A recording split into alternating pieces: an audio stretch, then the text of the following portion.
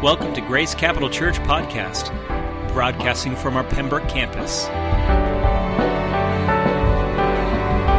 If you have your Bibles, if you have your devices, please turn with me to Jeremiah 29:11. We already talked about that in the video this morning, Jeremiah 29:11. And as you're looking for that, I want to tell you where we're going this morning. First of all, the title of this message, which is really a setup for the series, is Your Failures Do Not Define Your Future. Your failures. And anybody say amen to that one? Amen. Your failures, your mistakes, your mishaps, they don't define you. They don't define you. And what we're going to be doing is we're going to be talking about how God has a plan for your life. We're going to be talking about the nature of God and how do you get back on track. When you feel like, oh man, I've missed it, I've messed up, I've failed, how do you get back on track? Because just because you go to church on Sunday doesn't mean life is okay. It doesn't mean that everything is all roses. There are things that, decisions we make, mistakes we make, like I made this morning and with my wife, but yet that should not define us. And we're going to talk about how to get back on track. Jeremiah 29:11. I'm going to read this from the Message version this morning, but I love the Message, reading that sometimes because it says it a little bit differently. Sometimes you hear the verses that you all know so well. This would be one of those. And you kind of can just say it off so easy, but then it loses some meaning a little bit. I'm going to read it from the Message. It says, God says, I know what I'm doing. I have it all planned out.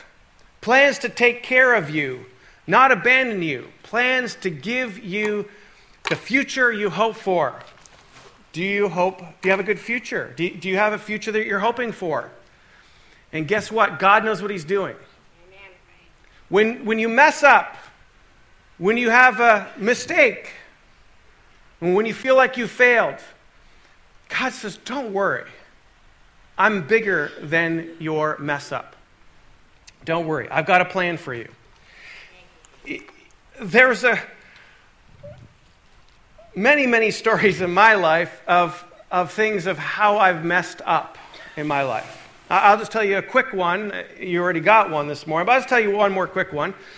So I was in Bible school, and my wife and I, after being in school, we got a degree in business, then we went back to school and got a degree in theology. But at Bible school, my wife and I were married at the time, and I'm a little bit of a jokester, and it was kind of a strict school. All the married couples lived on one floor, all the girls lived on the floor underneath. Guys couldn't go on girls' floor. My wife, you might have heard this story, I've been around Grace for a while, but if you're new, this will be new to you. My wife was going to a birthday party on the girls' floor. So my wife was down there. I knew she was there.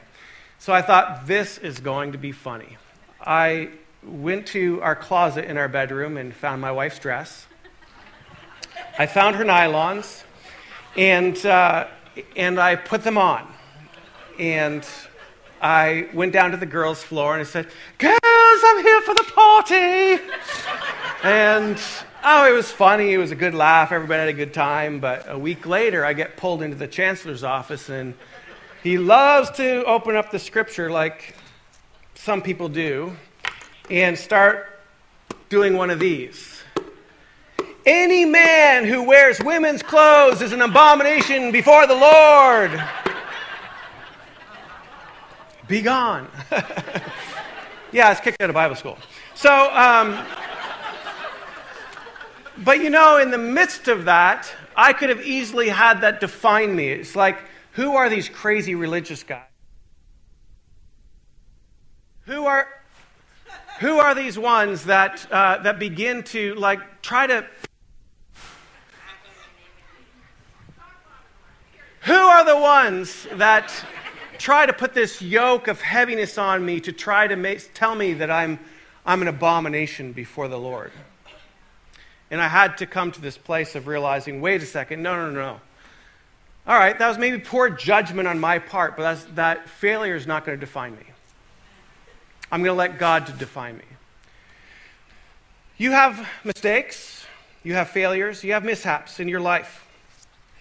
But we have to first come to the place of understanding who defines us. We got to go to, if God defines us and Jesus defines us, then we better understand the nature of God. The Bible says in Hebrews chapter 13, verse 8, it says, Jesus Christ is the same yesterday, today, and forever. Which should give you a whole lot of peace of mind, because if God can work through people's lives who have messed up, and He's so faithful to them, and He's so faithful to His promises for them, and He's the same back then as He is today and will be in the future, then we can trust in His goodness. We can trust in His faithfulness. I love this scripture, 2 Corinthians 1, 20 through 22. And again, I'm going to read it from the Message because it's a familiar verse. But if you're taking notes, 2 Corinthians 1, chapter 1, verse 20 through 22, it says this. Whatever God has promised gets stamped with the yes of Jesus. Whatever God has promised gets stamped with the yes of Jesus. In Him, this is what we preach and pray. The great I am. Amen. The great amen. I agree. Yes and amen. God's yes and our yes together is a glorious event.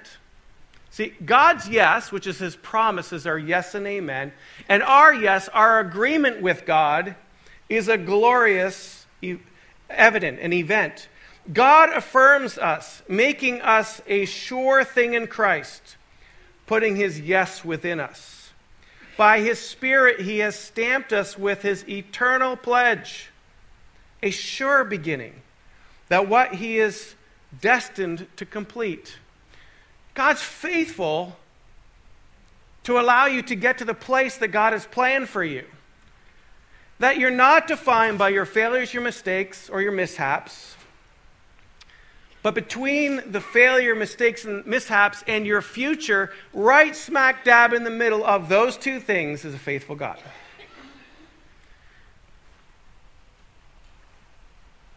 And His promises for you are yes and amen. He's faithful to complete what He has started in your life. Hallelujah. I'm going to tell you so you can start already digesting it, some of you who need to process.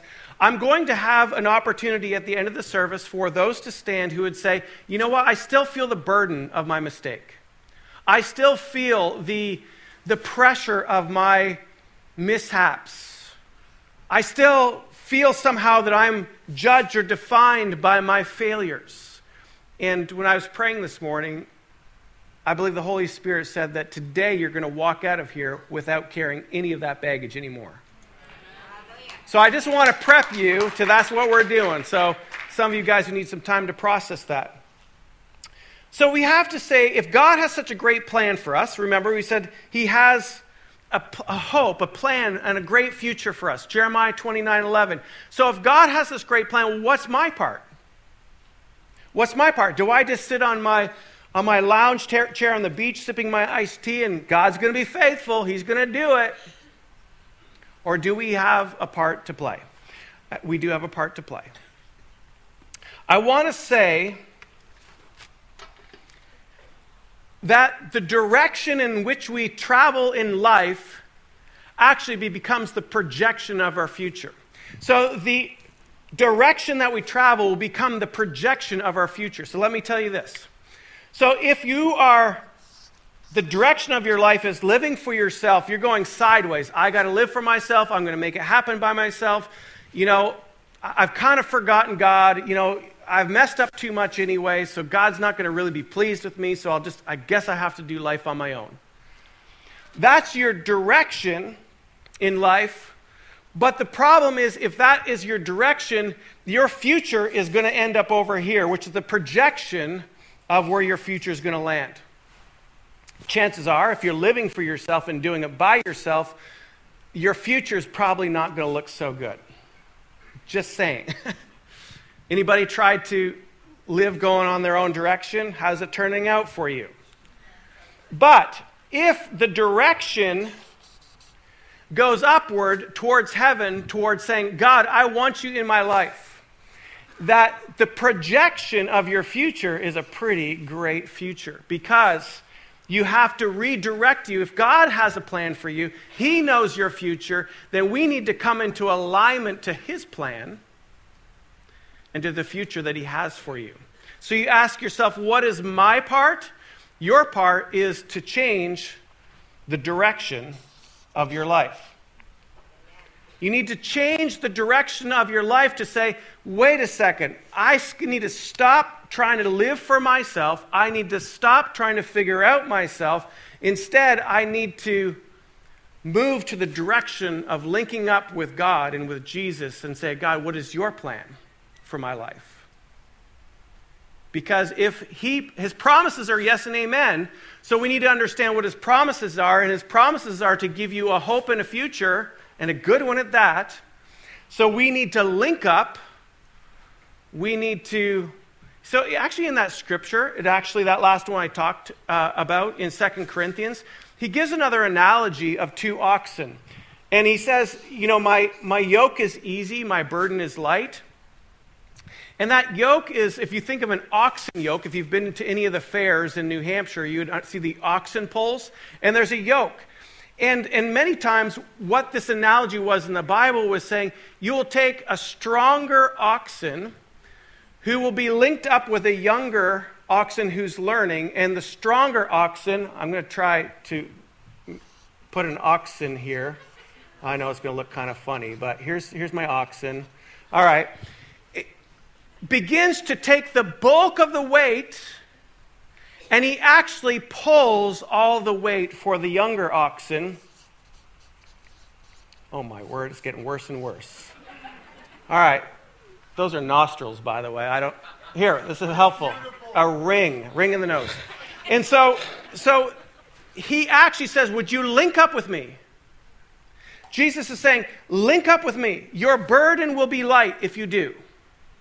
Set your direction, change your direction. Stop living feeling like you can do it on your own. You can, but it won't turn out so good for you. And he's saying, change your direction and move up. Link up. Link up.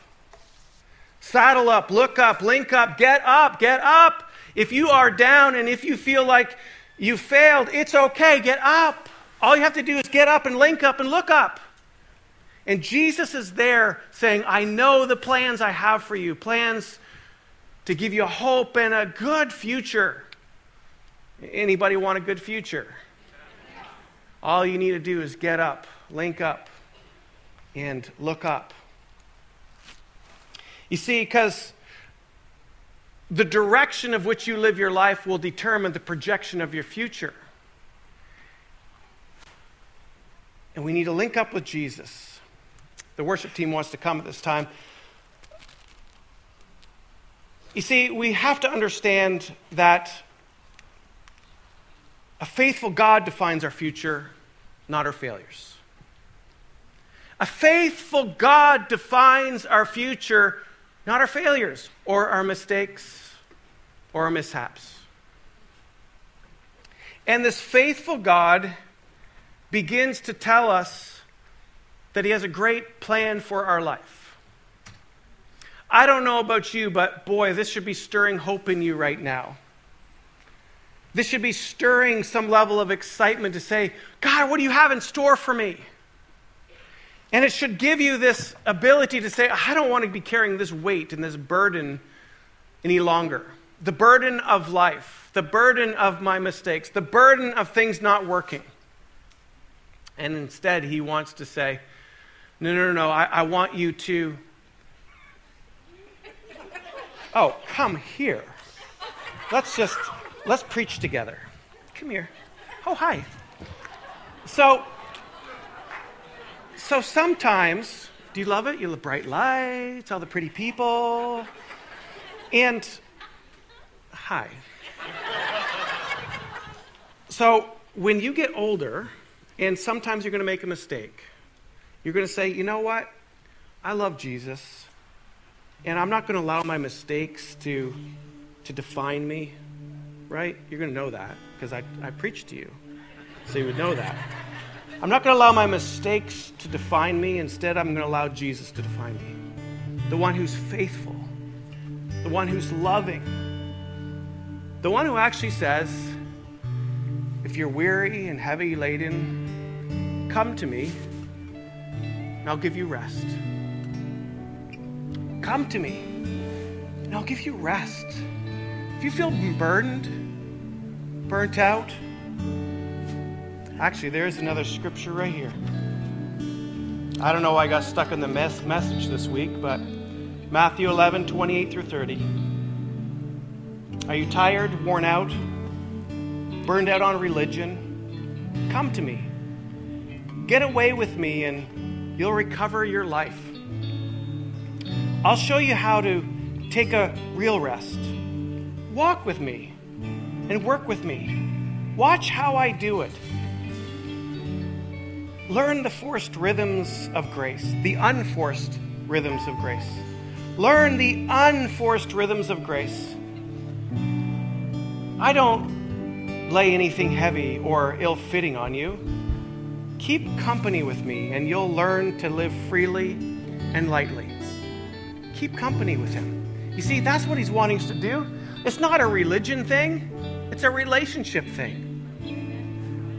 He doesn't want... Religion puts a burden on you. I have to. No, he says, come to me. I have a great plan for you. I have a great future for you. And link up with me. I will give you rest. I'll take your burden away. We can't allow our past failures, our mistakes, and our mishaps to define us. A faithful God will define us. We're going to sing this song in a moment. And what I want us to do is I want you to stay sitting, and as we sing this song, if you feel like you've been carrying a burden from your past or even from yesterday, even for today, I want you to stand to your feet. I believe that the Spirit of God is going to come and He's going to do a deep work in your life this morning. The Spirit of God is going to come in and take away the burden. He's going to take away the false definition you've placed or other people have placed on you. And He's going to say, no, I got a plan for you. I got a future for you.